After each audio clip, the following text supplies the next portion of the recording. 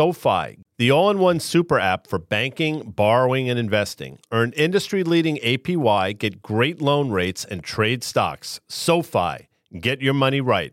Banking products and loans offered by SoFi Bank N.A., NMLS 696891. Brokerage and active investing products offered through SoFi Securities, LLC, member FINRA, SIPC. Guy here. You're listening to an audio broadcast of Market Call. That's MRKT Call. It's a daily video series I do with Dan Nathan every Monday through Thursday live at 1 p.m. Eastern. We break down the big market-moving headlines and offer trade ideas. Each week, we're joined by our friends Carter Worth of Worth Charting and Liz Young, that's EY of SoFi, for their investment analysis. So check it out. And if you like it, follow at Market Call on Twitter and subscribe to Risk Reversal Media's YouTube page so you never miss an episode.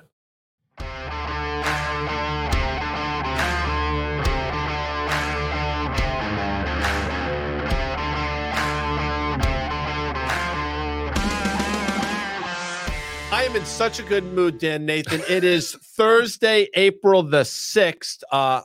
That's right? Thursday, April 6th. This is Market Call, 1 p.m. on the East Coast. I'm Guy Adami, Dan Nathan, right across from here. We're in the same studio together. It's the craziest thing. It's IRL here on Market Call. Just a few minutes. EY from SoFi. By the way, her Milwaukee Brewers find themselves at the top of the standings, making short work of the Mets yesterday in a 3-game sweep. Fortunately, the Mets have today's home opener to sort of get that bad taste out of their mouth. But they don't have. Why not? What happened? Something happened. Did they cancel it? Did they cancel it? For what reasons? I'm just curious. I mean, it's beautiful out here. It's probably the nicest spring day that we've had. The Mets would can't. Well, I mean, we're gonna have to look into that, I'm sure, here on Market Call. But EY from SoFi will be joining us. Today's Market Call brought to you by FactSet, Dan, financial data and analytics that are powered by tomorrow, and of course, SoFi. Get your money right, all in one app. Which is short for application. And a lot of people will be going to their application stores on Saturday. Big right before Easter. Get those new apps for the spring. A lot going on in the market, although within S&P up a couple handles, you say, no. Actually, once again, below the surface, a lot of things happening, Dan. Yeah, well, how it's are funny. you, by the way? You were at the Ranger game last night. I was. It was fantastic, actually. We had Steph Mateau. We had Adam Graves. These are two Ranger greats. And then also Jim Leyritz came up. Yankees. Yes, how about that? Hit that big home run in 96 against Mark Wohlers, who hung a slider.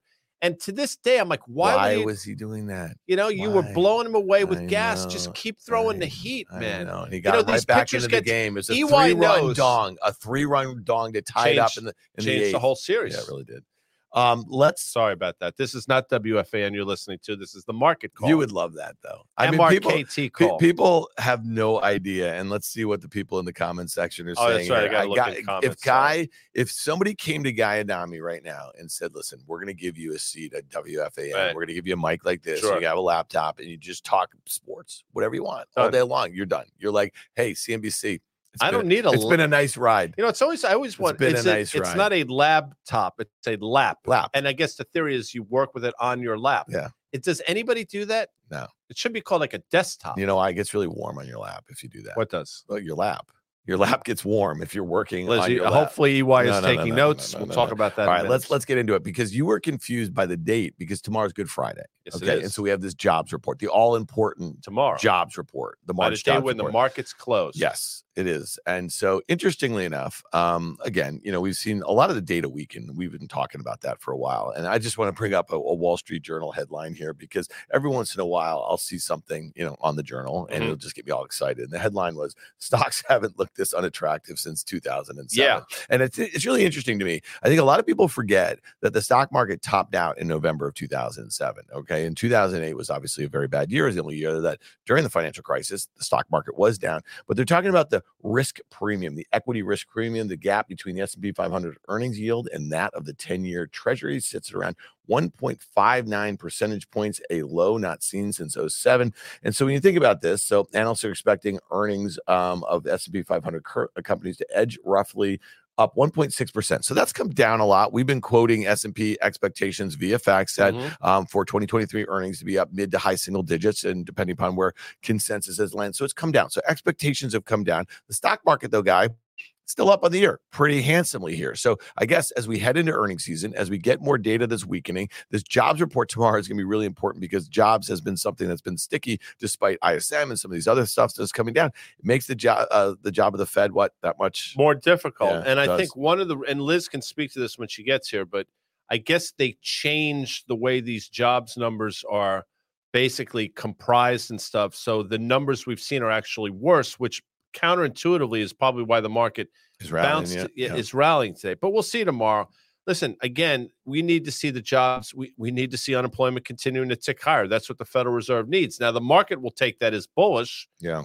But it's anything but. Again, I mean, when you have an economy that's driven by the consumer, rising unemployment by definition is not a good thing. So there's so many counterintuitive things going on here. But here we are. The S&P is 4,100. I mean, it's right there. Well, here's two counterintuitive things. Let's pull up the S&P 500 chart. You look at the downtrend. We've been drawing it. You see where we just touched. We're well above the 200-day moving average. It's down there at 39.45 or something like that. You see that uptrend there. You and I both think we're going to get a retest of that at some point, probably during earnings season, and then we'll see what happens. But then the counterintuitive nature of this is that even though we're well below the all-time highs at 4,100 in the S&P 500, let's pull up this VIX index. This is the volatility measure of the S&P 500, and it's trading at a level which we've been highlighting, this 18, 19 level. It's been a good time to sell stocks. We've seen lots of sell-offs kind of start with a VIX in the high teens here. And then the last point, and then you've been talking about this for months and months and months, look at the MOVE index. Okay, this is measuring the volatility in the bond market. So I guess my point would be is that if you're seeing all of these measures of volatility other than equities, you know what I mean, are off the charts, whether it be FX, whether it be bonds, whether it be commodities,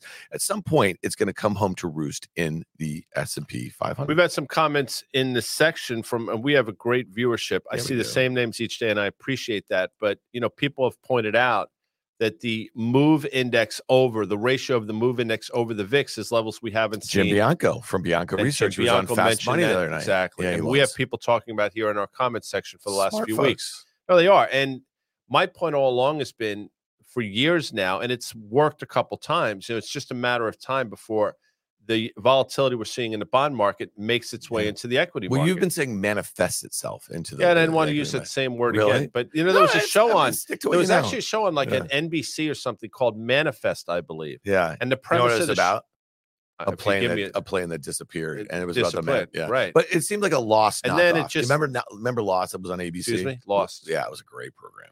People were lost on an island. Yes, but they on a plane, and there was a manifest. Yeah. And then people use that word now as like a verb. I'm going to manifest. Well, I think the best use of manifest is manifest destiny. Yeah, well, that was created way back when. I know. I mean, that's like, but no, the way people use it now, they want to sound smart. I'm going to, I manifested it. It's like, shut the F up. Yeah. I didn't use, I was first of all, throw some comments in the comment section here. Please. Guy threw an F-bomb out last night. No, but that was a well-timed F-bomb. Yeah. But I mean, well, you're the one who always says, take the emotion out of trading. Yeah. Well, that was emotional. When I say take the emotion out of trading, what I mean is sometimes when you're overly exuberant, oh my God, I can't believe I'm long the stock and it's going higher. Your instincts vis-a-vis emotion will be like, I got to get out of it. If you take that part out of the equation out and say, wait a second, I'm actually right. You'll let it work for you. That's what I mean by taking. All right. So I wanted to make a point. And this is going to be a little tease because at the end of the program, so stick around. I'm going to give you a trade idea in the Tesla, but I'm going to be doing it through the Tesla Q, which is the inverse Tesla. And I want to talk about emotion about that because on Friday, into the close, remember Tesla was blowing out. It was up 7%. 207, I think. Into quarter end, and everyone's excited about the deliveries that they were going to report over the weekend, that sort of thing. Well, I got emotional. I doubled up my position and I bought a bunch of the Tesla Q. At $43. You know where I sold it this morning? At $48. Okay. So I'm actually swapping out of the equity or the equity that reflects the bearish nature of Tesla into an options trade. We're going to talk about that at the end. All right, let's talk about next week. By the way, yes. You said you got emotional. I would say you got tactical. Yeah. You used that strength to your advantage. But I guess it's semantics. I don't want to go down. No, I know, but I mean, I was pretty emotional, and I clicked off my screen, and I was just hoping that those delivery numbers missed over the weekend, and they did, and the stock was down 10%. So let's talk about this because I really do think in my trade on Tesla is about earnings. Okay, so let's talk about earnings that we're going to see next week, because we're going to get started off. Like you and I have been mentioning, some of these industrials, some of these transports, they've been acting very poorly. Okay. The banks have been acting very poorly. They're trying to put a little bit of a bottom in here. The big ones on Friday, we have Wells, Citi, and JP Morgan. So those are the three big money center banks. The next week is going to be Bank of America, I think, in Goldman Sachs. Yeah. So that'll be all Tuesday, really interesting. Yeah, Monday, Tuesday. Yeah. Listen, I just want to make one point here, and I've been talking about this for weeks now. I've been trading the XLF. I think I've been trading it pretty decently. Trading it down here. It's found a little bit of a home, and I think it's a really hard press, I think, into earnings next week, right? Because again, I think these companies are going to say as little as they have to about the lack of clarity that they have, right? They're going to speak to a couple different things, but there's no reason for them to kind of lower the boom. You know what I mean? If they're kind of, still worried. Jamie Dimon got a little bit of that out as shareholder letter this year. So again, are they a good press here? No. Okay. So are they discounting some bad news? No doubt about it here. So if the news isn't worse than expected, they're going to rally. And that could be the fantastic setup for a short into Q2. I would say historically, you're right, given how poorly they've traded. I think there is. The but is, wait a second, things have been bad. Things are not going to improve anytime soon. And again, regulation is coming down the pike. And I can't, for the life of me, if any bank CEO gives positive guidance or speaks in things look really good in the second half of this year into 2024, that's just foolish to do as a leader, because quite frankly, who'll do it? They don't. All of them? Brian Moynihan. Yeah, Brian Moynihan. Because frankly, he looks like he played football for 9 years in the NFL. And it's just now Gerald Ford look to him a little bit. Remember that? I'm sure he's listening right now. Moynihan. Yeah. Yeah. I'm sure he's a lovely guy. I've if never he's met listening him right now. They got some bigger problems here. He's never really impressed. And that's dude. I know a lot of people people in Bank of America, and they are fit to be tied. They are not happy with the upper echelons of that management here. Well, listen, my only point is sometimes you have to divorce yourself from actually the news relative to where the stocks are trading. And so the news could be bad. It could look like the worst headlines that you see if you're like coming new to the story. Let's say you've been focused on the regionals, you've been focused on this other stuff, and you saw that news. Then you'd say to yourself, "Oh, well, Bank of America is down 20% in the last month or so." It made a multi-year low over the last. So my point is like if it's not a disaster, you know what I mean? Like the stock could bounce. I just want to wait for that. I will tell you this: I will be long puts into next Friday's. And I talked about the puts that I bought, the 31.5s yesterday. I was talking about the XLF. I paid 33 cents for those. I averaged into them. I'm down a little below. That's not a great trading strategy with options, especially as they're expiring, but I'm basically risking what I'm willing to lose into that print. You trade options differently than you trade underlying equities. I agree with that. So I hear you, but I think you also have a strategy, and you also have this tactical, you have a view that tactically you might, in the short term might go against you, but nothing has fundamentally changed. So you might see that relief rally, which will make these things less, the worth will go down, but you still believe that you're right fundamentally. And I happen to agree with you. So we'll see. And for the people out there that, when banks were doing well and said that's a tell on the economy, are the same people now that are discounting banks doing poorly, saying, well, it's bank specific. You can't do it's just you just can't play that. Well, listen, the other thing is, let's just bring up the 10-year U.S. Treasury yield, 3.28%. And what's interesting about this, and I think we made the point yesterday, and we definitely talked about it last night on Fast Money, is like, these long duration tech stocks trading at high valuations, right? Like they absolutely got creamed yesterday as yields were making the 10-year making new 7-month lows. And to me, that is also counterintuitive. They were supposed to do better. And even into today, like the follow through in like Airbnb and DoorDash. I mean, Airbnb right now is down 4.5%. It was down 4.5% yesterday.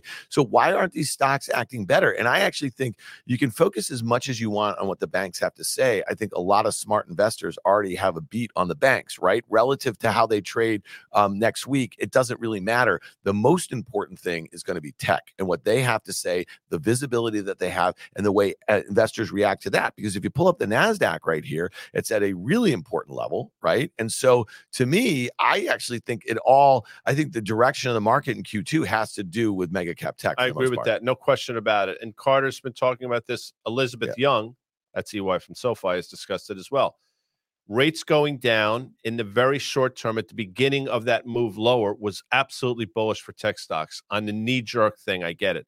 until the market starts to come to the realization that, wait a second, things are slowing down, rates could go lower, yet credit's going to remain tight, if not get tighter. Yeah. And that's the lifeblood of these NASDAQ technology names. It's an interesting point that the Josephs, I love this. I guess there are two of them that watch it simultaneously. Jacob, if you want to bring this up, big banks should capitalize on shitty regionals, ? No. That's his term, shitty. By the way, I happen to agree with it. And you know what? There's truth to that, without question. Obviously, too big to fail. I mean, that's what's effectively happening right before our eyes. Deposits will make their way into these big banks. Of course, the problem is that's not the only thing going on here. Banks are going to be strapped by regulation, which is coming, and by the fact that they're going to be more rigorous in terms of their lending. So, again, rates could go lower, but that doesn't mean lending is going to improve. Banks that adds to the NIM. There was a movie like the net something of margins. NIM. Yeah. Remember that movie? But so I guess the thing, I just hit myself with this fucking mic. No, that was my bad. You had nothing to do with it. No, I don't know. I mean, think about this. There's a lot going on in here. Like, I'm scared to move. We're figuring it out. Oh, it looks good. Listen, it's trial and error. We're going to get this thing down. No, I guess my point is like, if the economy is slowing, then credit was going to become tighter no matter what. You know what I mean? And I do think it's interesting. I think the spread between what's going on in the 10-year and what a lot of the Fed speakers are continuing to say about a Fed funds rate. CME Fed funds tracker has got us a 50% chance over 5% after the next meeting.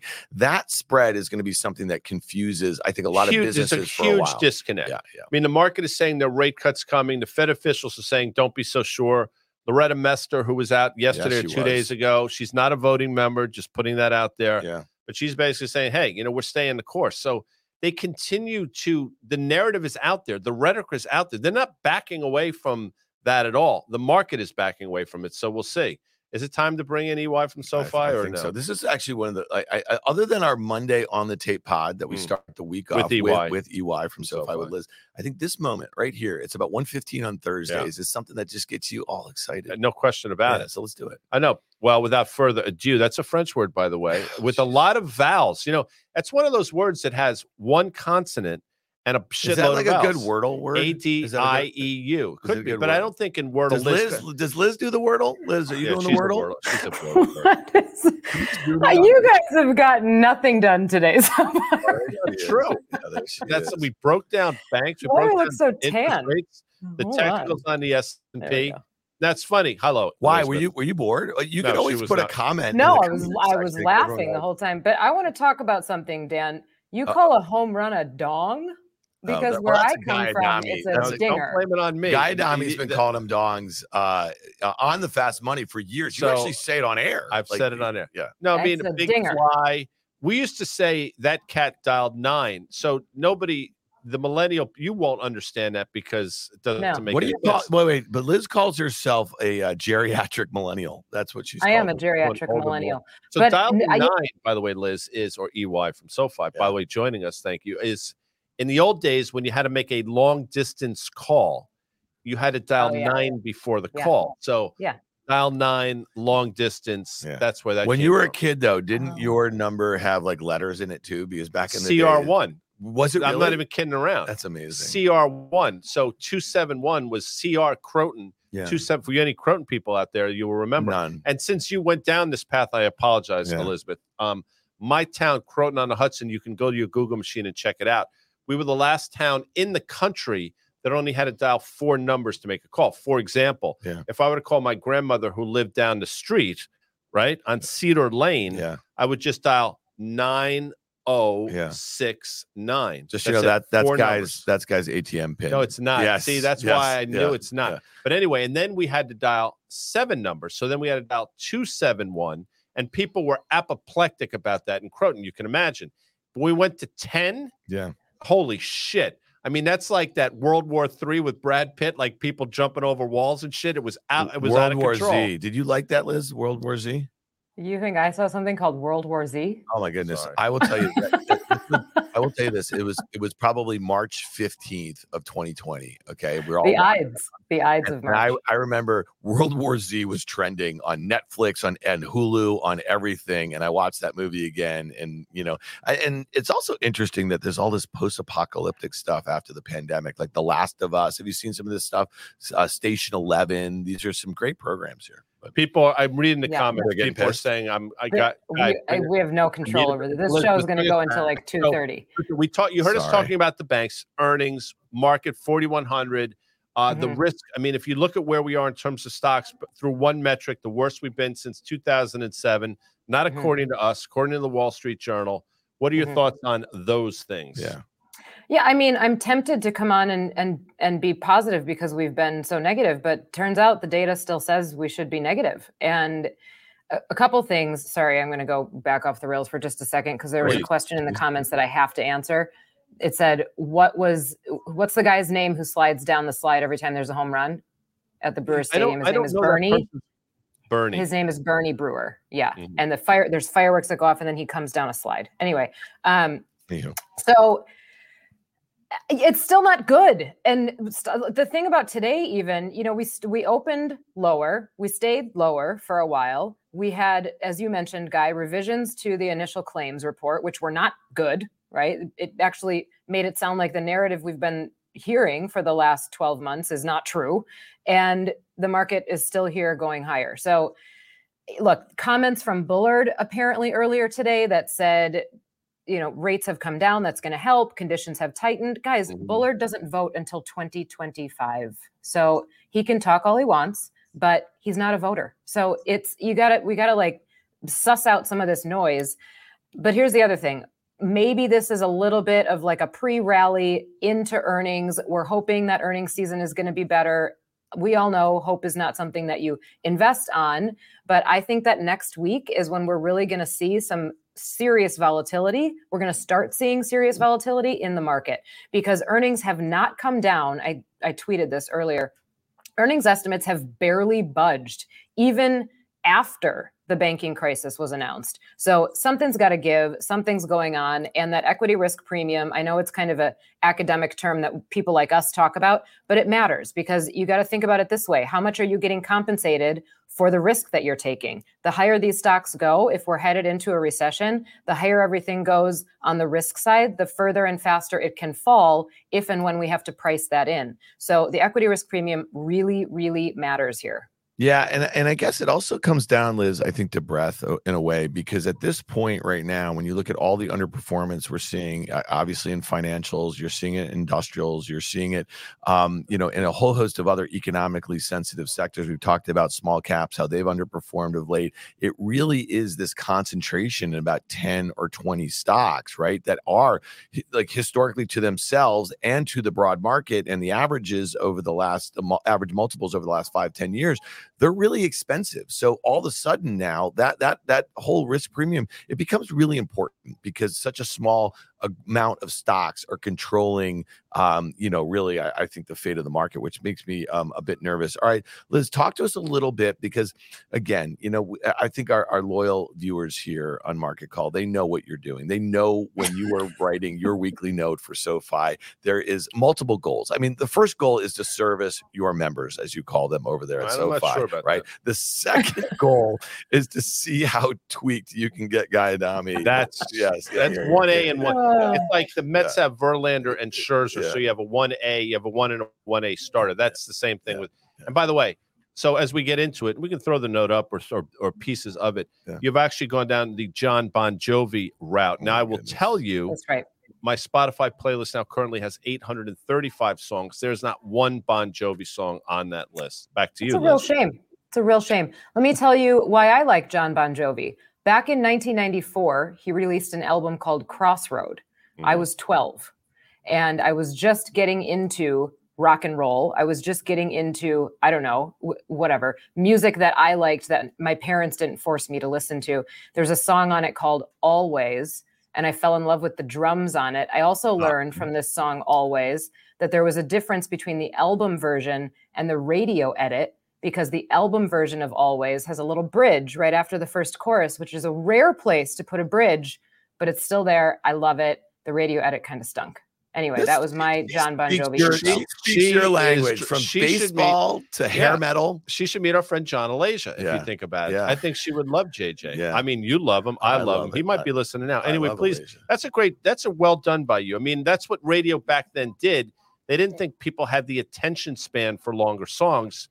so they would butcher the shit out of them. The Doors famously had their songs reduced. Obviously, Leonard Skinner's Freebird, for example, reduced. The only song that I don't think they butchered would, of course, be the great Stairway to Heaven, which is 8 minutes of exactly that. Is it weird that I can just finish their thoughts? Well, like I knew where you were going. That in the movie Almost Famous, there is a scene that they cut out. It's on the cutting room floor, and they had a scene where they took the mom, okay, and then and the boy who's ever the main character, right, and they took the boyfriend of the girl, and she went away, and they played the entire Stairway to Heaven for her, and there's like doing air drums and everything like that, and it's an amazing scene. Cameron Crowe wanted to keep that in there. They're like, listen, we can't keep a 7-minute cut of Stairway to Heaven. All right, we are off the rails. I hope you guys don't mind it so much. It's been a long week for us, hasn't it? Been a long week. My God. It's been a long 2 weeks. Last week was like the longest week ever. Yeah, it has been. But Liz, talk to us, run us through. And one of the things I really like about your note, and I mean this, is that you focus on a couple of things each week that you think were important to you, and that you think is going to be something that your investors, your members should be focused on the next week. You're not going all over the place. This is not like a 2,000 word opus or anything like that. You're really kind of getting to the important part, which is also the name of your podcast. Look at that. Go follow it in the podcast stores. It's the important part with Liz Young here. All right, Liz, talk us through your note here. Yeah. So obviously Q1 earnings season kicks off next week. I used Living on a Prayer because honestly, the lyrics just worked really well with it. Mm-hmm. We've been hearing for a long time. If you look at that first chart, this is easy to explain. The blue is where margins were expanding. The red is where margins are contracting. So that big, most recent blue triangle that you see is what drove the narrative about earnings are going to be fine. They don't need to come down anymore because margins are so fat. Everything's going to be okay. Companies can absorb it. They're passing it through, blah, blah, blah, blah, blah. Well, then we crossed over and you can see that the contraction is just beginning. Mm-hmm. So we put the longer term chart in here because I wanted to show people that the contraction doesn't usually end where we are right now. And you typically see a peak in earnings and then a contraction, which is the next chart, a contraction of roughly 23% in a recessionary environment. So keep in mind, the peak just happened in the third quarter of last year. And you're using trailing earnings for this because it's the actually reported what happened stuff. If that average decline actually occurred, we got to go down to $167 a share. Now, I don't think we have to get there. And I wanted people to sort of see all of this over a longer term perspective to put it into that context. I don't think we have to get all the way down to $167 a share, but we probably got to get down below 218 because of everything that we're facing in this environment and because of the fact that estimates bottom up and top down, like I said before, have not budged even with everything that happened in March. So I think this earnings season is going to be more interesting maybe on the revision side. I don't know what's going to happen with the actual reports. I think we're all expecting financials to not report well. But on the revision side, I think we're going to see a lot of activity this season, and that's going to change the way that we're looking at the market for the next 9 months. All right. So I love this because it illustrates you could visually see, and this goes back to 1985, but let's go back to that prior slide real quick, if we may. Now, if you think about that, margin expansion happened starting, I would imagine, mid-21 into 2022. You know what else is you're having in the midst of this is huge multiple expansion because, margins can increase, but the subsequent or the commensurate earnings were not increasing. Now go to the next slide, please, if we can. We're halfway there. Well, we're actually just starting. It's more of a Carpenter song. We've only just begun, but that'll be for next week. But even if you don't think it gets down to 167, which is the historical norm in terms of percentage drops, let's just say it's in half. Let's say we get halfway there. We're still talking about, if I can do the back of the envelope, $195 or thereabouts, which is significantly lower, obviously, than we are now. And again, what's the right multiple for that? I'll even give you a 17 multiple. I will put a 17 market multiple on that 195, and we're still sub 3,400. So no matter how you dice this up, EY, the market is rich here. Back to you. Yep. Yep. So the halfway there is actually about the fact that we've had 1 quarter of negative earnings growth. So we're halfway to an earnings recession. This quarter is also expected to be negative. If we clock in at a negative growth rate for the first quarter, that will be all the way to an earnings recession. Also note that second quarter is expected to be negative. So the contraction doesn't stop after 2 consecutive quarters. So that's what we're halfway to. And that goes into, I know I've talked about this formula before on this show, the formula for an actual economic contraction. You've got the market goes first. It has to be some sort of bear market. Usually if it's a recession beyond 30% peak to trough, then you've got an earnings recession. Then you've got an economic recession, meaning that's how it's confirmed. That's usually the order it goes in. So this is why I think next week could be the beginning of some volatility in the market, because we are right on the cusp of confirming an earnings recession. And if that's the second thing that happens, the market likely cracks first. And then after that, you confirm the economic recession, which is done with things like the jobs market, unemployment, PMI, GDP, all those things. But that, as we know, takes a longer time to come out in the data. Yeah. And I guess kind of revisiting what we talked about at the start of the show. I mean, this is why the banks and what they have to say, the sort of visibility that they have and the kind of perception about like what their lending is going to be like over the balance of this year, especially given the lack of clarity that we have on the strength of the economy and the notion that at least the bond market's telling us that a recession is very likely. I mean, that is really going to set the stage for Q2 earnings guidance here. And let's do this here, because this is obviously one of my favorite times of the week on Market Call. This is when we preview John Butters. He is the senior earnings insight analyst over there at FactSet. He has a report out every Friday called the Earnings Insight Blog, and we get a preview of that on Thursdays. And so what John is tracking already is the S&P 500. This is the negative guidance that has been given. 78 of the S&P 500 companies have issued negative EPS guidance for Q1 2023. To date, the number is above the 5-year average of 57 and above the 10-year average of 65. What's important about that is that we are literally only 15, 17% through S&P 500 earnings for Q1 here. This number is also the highest number since Q3 2019 and the 4th highest number since FactSet began tracking guidance in 06.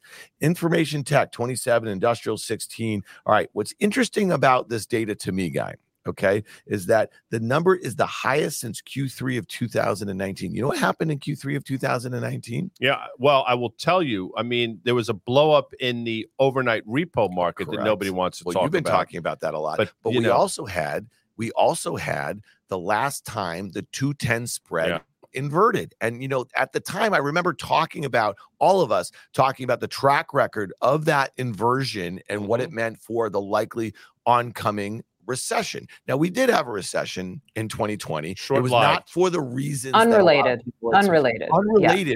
But it's interesting, Liz, when you think about that, it was likely coming. Okay. You know what I mean? And so that also takes us back to 2018 when we had the Fed raising interest rates. But then we had the stock market sell off. How much, Guy, in Q4? 19.9% from Halloween of that year until Christmas Eve. And at the time, that was based on a growth scare, both here and abroad. So there was a recession coming. So I do think that John Butters tracking this kind of negative EPS guidance for Q1 is really important. I think it's interesting also that we've had a high instance of negative guidance among tech, because we just said this. This is where we think the rubber is going to hit the road when it comes to tech here.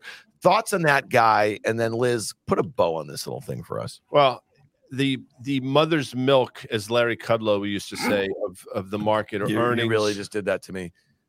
You quoted Kudlow on our program. Mother's milk. Of all the people. Earnings growth, revenue, and revenue growth. And unless you have at least 3 of those things, you really don't have, you have a market that's built in sand. And I believe that's what we have. Yeah. You don't have the commensurate growth. And, people say we're not cherry picking. I mean, that's what's out there. Now, the market chooses to go higher in the midst of, wake of, in spite of all these things. I mean, as Dan would say, have at it. You see weird things in the long weekends. I get it. But Liz's earlier point is spot on. Volatility next week coming to a theater near you, to me, makes a lot of sense. And by the way, I saw a lot of people did this. If on 3 in the comments section, we could all just type, what is on 3. Ready, people? 1, 2, 3. Butters, because we have to do justice. And I love when people now the comments will just, there they come. I'm seeing. I love it. Just keep going. All right, Liz, people. give it to us on the negative guidance here. Yeah. Wait, but I want to talk about something real quick first, because you mentioned the yield curve inversion in 2019 and then the bear market in 2018 of not quite 20%. Everybody think about this, okay? That, by the way, Guy, you were right. It was 19.86%, rounded to 19.9%. That, not quite a bear market. That was no mistake. And then the yield curve inversion that happened was like by a whisker for a hot minute. Okay. Yeah. So both of those things together, even though they occurred separately, but both of those things together still kind of questionable as signals. All right. That would be a time where I think you could say we might manufacture a soft landing, because those signals aren't clear. The signals we have now, yield curve had inverted by 110 basis points. We've got a near-term forward spread inverted by 150. Go on down the line with the inversions, and a bear market in both the NASDAQ and the S&P confirmed the bear market started. I think both of those signals are pretty clear, undeniable, and anybody who's still calling for soft or no landing, I don't know what they're looking at. So you have to really be careful with what's in your portfolio, what you're chasing, and what your expectations for earnings are.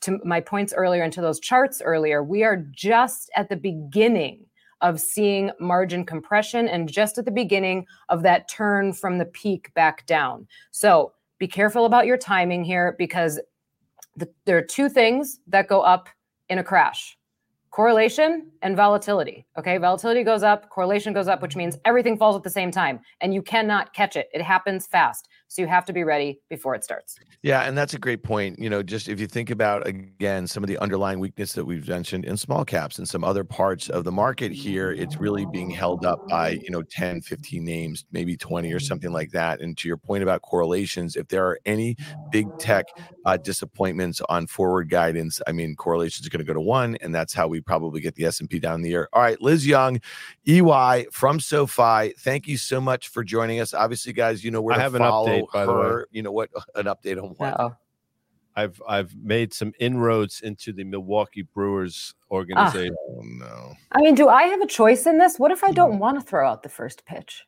No, you can do it. You can do it. Can I tell you something? I know we got it. Dan has a trade coming up, so don't leave yet. Your parents would be your father would be over the moon watching you walk out to the mound and a beautiful Saturday afternoon with your Brewers jersey on, probably like a Robin Yount or Paul Molitor jersey. He'd be so happy. That would make his year. So he'd stand in the on deck circle and clap and tell me and yell to me encouraging things, but also probably criticize my throw afterwards, the accuracy of it. Yeah. Wouldn't that be amazing? Can I tell you something? And some of the people, hopefully in the comment section, will enjoy this. I think, wouldn't it be amazing if we had Guy who sang the national anthem, and then he was also the umpire, and then somebody yells, "Hey, look, it's Enrico Palazzo." You know what movie that's from? Yes, it's those dumb movies. Naked Gun. All right, Liz, we got to say goodbye. We're running late. Thanks so much. You rock. See you next week. All right, let's do this thing. I dig EY from She's the best. You know that. She's got a great sense of humor, and her ability to talk markets, sports, and music is pretty darn good. She brings it. She's smart as shit. Yeah. Anyway, back to you, Dan. Okay. All right. Let's do this thing. So, all right. So let's talk Tesla here. And as I just mentioned, you guys know how I feel in this name. I do think it's an unusually good setup for a short here. Maybe it bounces a little bit into next week. It sold off about 10%, since last Friday here. That's a big move in a short period of time. But I just want to look at this chart. Okay, Guy, when you look at that $200 resistance level, it never got to its 200-day moving average. It today broke that uptrend that had been in place from the January lows here. So when I look at this chart, I say to myself, okay, it's going to have to retake in a meaningful manner, okay, that uptrend, or that past support becomes resistance. Okay, that's the start of this thing. They report on April 19th after the market closed. The implied move in the options market is about 7.5% in either direction. Now, that's not particularly useful on April 6th here. We have 13 days, but it's just kind of giving you a sense of what options market makers are pricing right here for the one-day move. So I don't like the technical setup. Fundamentals here. Okay, they just missed the delivery estimate, their own estimate, the consensus. We know that there's been numbers of price cuts here. We know that margins are going to be under pressure. I think there's a really good chance that what they basically guide to is not going to be particularly great. So we also have that.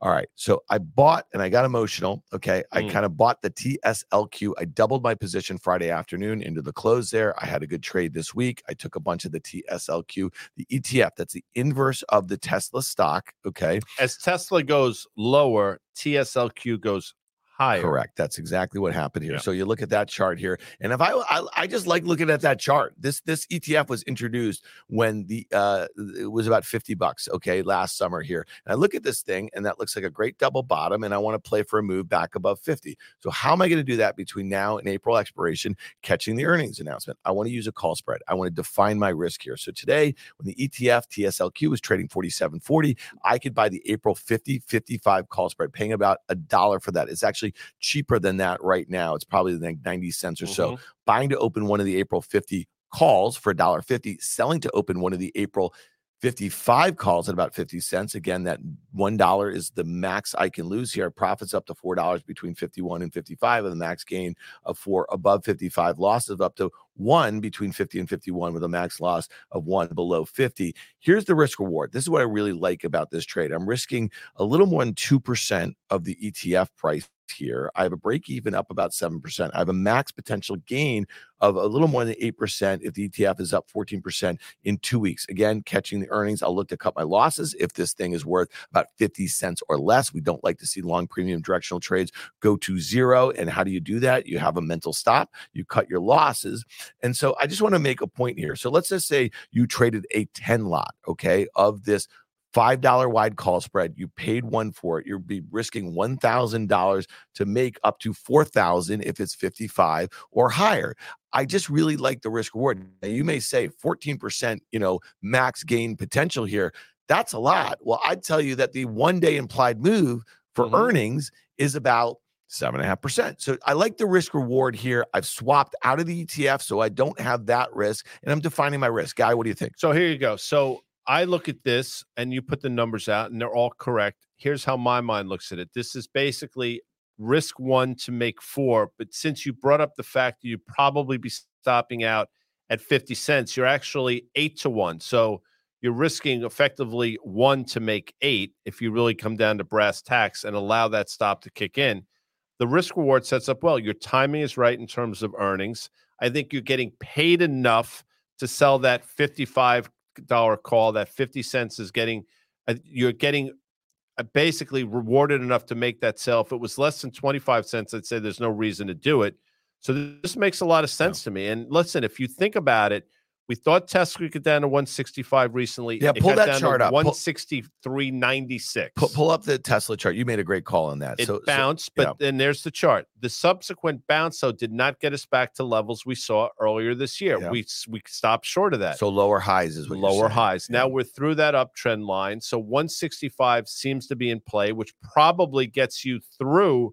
I mean, it probably gets you right to that. Guy, I can't do the math, you see but the probably gap? Gets you. No, look at that gap at 150. That was earnings. That was earnings. Okay, so again, exactly I just want to make one really important point here about this. So when the stock was like 140 into earnings last quarter, it had sold off, okay, down to $100. Okay, just to be really clear, okay, this stock was 700 and sold off to $100. Okay, they could have said anything, and the stock was likely to rally. The fact that it's now making lower highs, I think, is important. And the other point, so I think if they disappoint, it's going to round trip to 150. And so you may ask yourself, why are you then capping your gains in a call spread? Okay, I will work into this position, okay? And there will be some that will be outright long that won't be capped. And I'm probably a little early here. Let's see if this can get above that uptrend. And if it does, I'd love for that and then for it to fail. So again, you don't want to be setting up for an earnings trade too early. You know what I mean? You may find yourself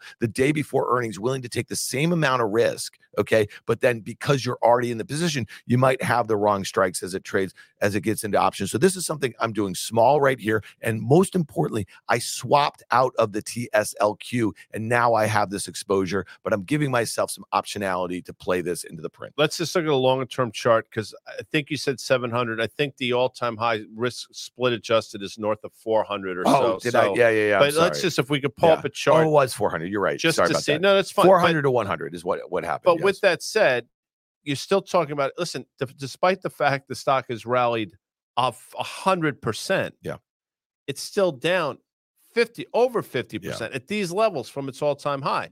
And at a certain point, it was down 75%. So although this bounce looks significant, which it is, the stock's still been in a pretty significant downtrend now for quite some time. And I just want to make the point. I think all of you people, you know how I feel about the company. You know how I feel about their guidance and the way they give it. You know how I feel about the competition. You know how I feel about the concentration risk that they have in China here. So like, to me, I don't know what chart that is, but give us a 5-year, guys. Just hit the 5-year thing down there. And so like, I just think that this is the quarter where the rubber is going to hit the road here. And I also want to make a really important point.